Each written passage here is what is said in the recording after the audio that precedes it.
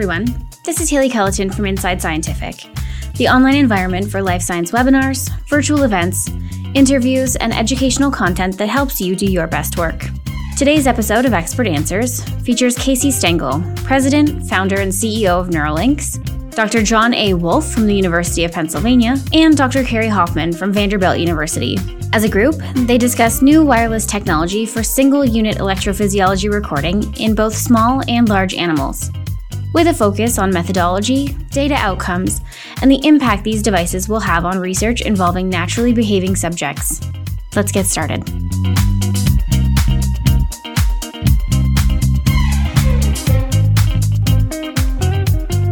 Casey, this question is for you. What is the error rate of wireless transmission? We're seeing a very, very low data transmission rate.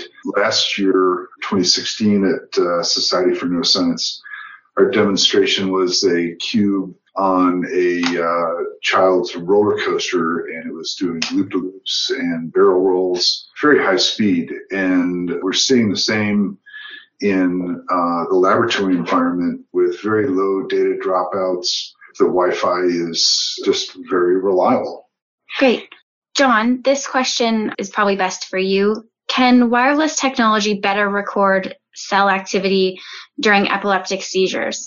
Yeah, that's a good question. So it's very difficult to record unit activity during seizures to begin with. We actually haven't had the pigs seizing yet while we've had units at the same time, so I can't answer it directly. I would assume that the lack of the tether artifacts would increase your chances of recording those while not having a tether present. But one caveat to that, of course, is you would have to know sort of what the rail-to-rail voltage is of the seizures that you're getting in that region to make sure that they're within the constraints of the Inten chip, which is the limitation there.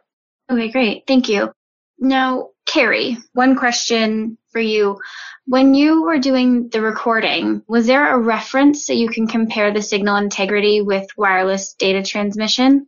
John mentioned, and I would underscore that the selection of a reference is very important, and some of the listeners out there might recognize too, with the wireless or Inten-based technology, there are going to be more limitations in the flexibility of referencing than what you have with the tethered analog system, at least that Neuralinx offers. So that does require some advanced planning, and you won't have quite as many options, but if you focused on a few key areas and what the best references for those areas are, you should be fine. John showed an example, right, using the ventricular referencing. So I think, as he mentioned, and I would just say the same thing, that you do want to try to have a separate reference from the ground. Wherever you can do that, you can expect that you're going to get better noise rejection and a stronger signal to noise. In terms of a reference system to the overall recording, we were in a situation of being able to plug in one of our quick clip EIBs that I showed you, of those 3 that we had on the flex array, and then have a cube attached to one of the others and do some direct comparison. Qualitatively, there was no difference. Again, qualitatively, we have yet to do more rigorous quantitative evaluation. The one thing I would say, that in terms of the signal that's being recorded, that was the same. There's processing lags that you'll see with the wireless recording system, and that's something that if you were doing really strict, like millisecond level closed loop or contingent stimulation or something in the environment, changes in the environment, that would be something you need to, recognize. And that's something, if you need that level of resolution, that the tethered has an advantage over the wireless system. For most applications, when you're dealing with an animal's behaviors and movements, they're already beyond that level of resolution. But that is something that we were able to, do really literally the side-by-side comparison between the two. And it was, for us, pretty impressive. Awesome. Thank you so much. And just another quick question here for you too, Carrie. 6 hours of recording, do you save continuous data spikes and or spike waveforms? Yes, so we are recording continuous data. We can also record waveforms as well. The waveforms are the cheap ones, right? We use, in that situation, to have maximal compression, we go direct to the SD card. John, I think, mentioned he uses that approach as well. And when we're doing that, we aren't at that point viewing the signal. So and Casey can comment on this, they've set the system up so that you still have wireless contact and you can send signals, but you save battery and save space using the compression that goes directly to SD cards. So that's what you use for the overnight recordings.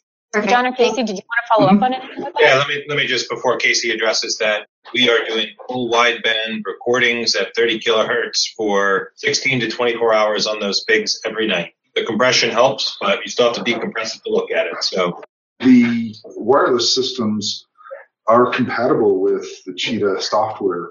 Cheetah software has been around for 20 years now. So you can do online spike detection and extraction and spike sorting and classification in real time.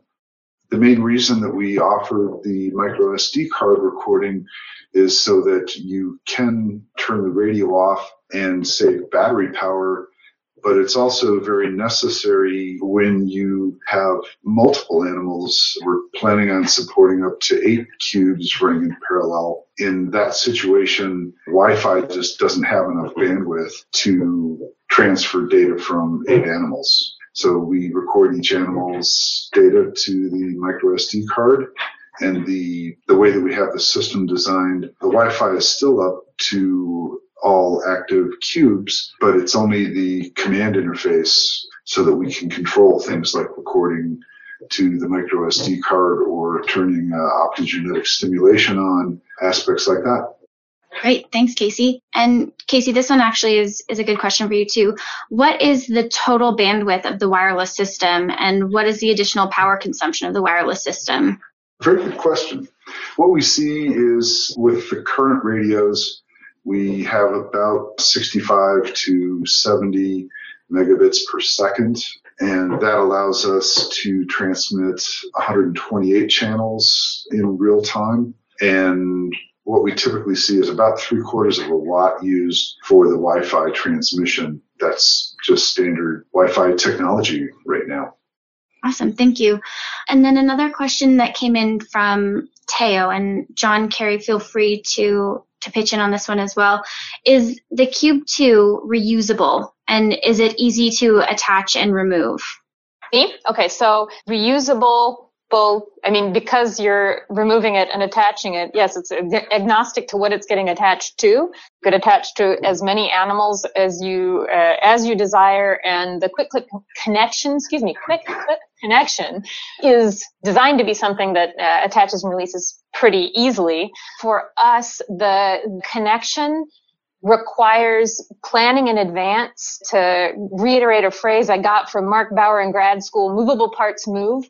So any of these things that you're going to be attaching and reattaching regularly, you want to try to decouple that as much as possible from the current indwelling aspects of your implant. We did see in our beta testing that when we didn't have things configured appropriately so that we got some warping on our board, that connection was not robust. It wasn't working for us. And that is something that you can and we have started to fix using these bridge boards. And I'd like to hand it over to John because I think his solution is really the elegant solution to this. But again, the basic principle that you're going to want to design is that you have a removable attachment that is the interface that you're using most regularly, because that is a part that over, days, weeks, months, years, eventually that's going to be the part that goes. And that means that if it's removable, you'll have the integrity of the rest of your implant, preserved. John, did you want to describe again a little bit what you do? Carrie summarized it very well. I just want to elaborate on one point. So, for example, for the rodents, what we do is we sort of layer adapters. One that goes into the Omnetics connector is a quick clip to Omnetics connector, and then the cube is placed on the quick clip adapter. And what that allows us to do is, if something does happen to the quick clip adapter, which is rare, we can replace it. And so that animal survives based on, the time we want to have it around for implant, rather than when the pins break off or something happens to the Omnetics connector. So that's when you have your cube and your AFE sort of bolted together, which is how the cube sort of comes stock.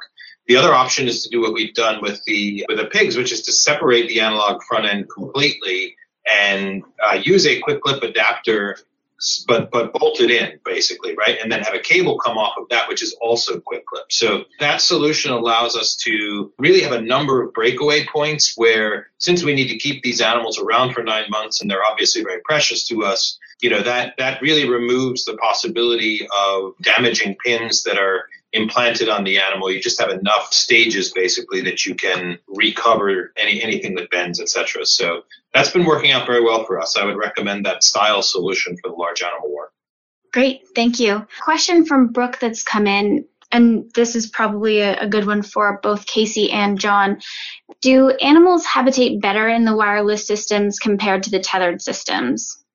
Yeah, so I can start on that, Casey. So I think we tried once or twice with the pigs in their home cages to use tethers. You can imagine what kind of disaster that is over a longer period of time, right? So, it just wasn't a viable solution. We managed to get the tethers working with a quick clip setup in the behavioral space for the pigs, and we ran a number of studies that way. But I have to tell you, it's just much, much easier using the wireless. The rats, we actually haven't done the sort of habitation studies the way Carrie's doing, where you are having them back in their home cages and they're interacting with each other with the wireless on. We haven't done that actually with the rats much, so I can't speak to that directly, but I don't see any problems with that other than we have to get a stiffer connect for that wireless cube if it's in the home cage. Yeah, but in terms of the macaques, it's just, and it wouldn't be only macaques, but macaques and a range of other species where just putting something on top of the head, those hands are going right at it. So a tethered approach is just not going to get you the same kinds of behaviors, what it would take to try to, if they had the ability to reach the head, the sorts of things that they would do.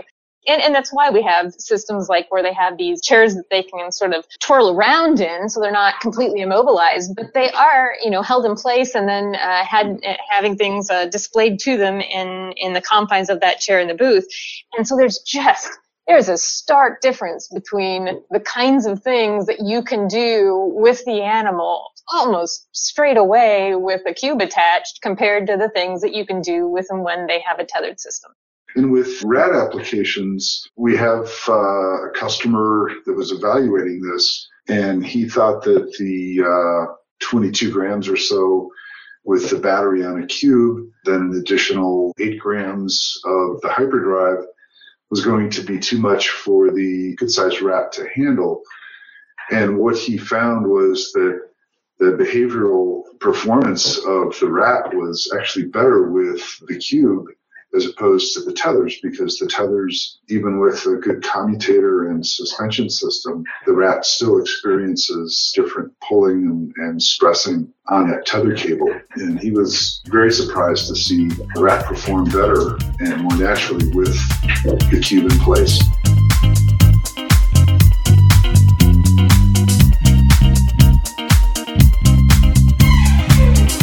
We hope you enjoyed this episode of Expert Answers and that you will tune into future episodes where researchers just like you answer questions about their work, offer tips, tricks, and best practices, but most of all, share science. Don't forget to subscribe.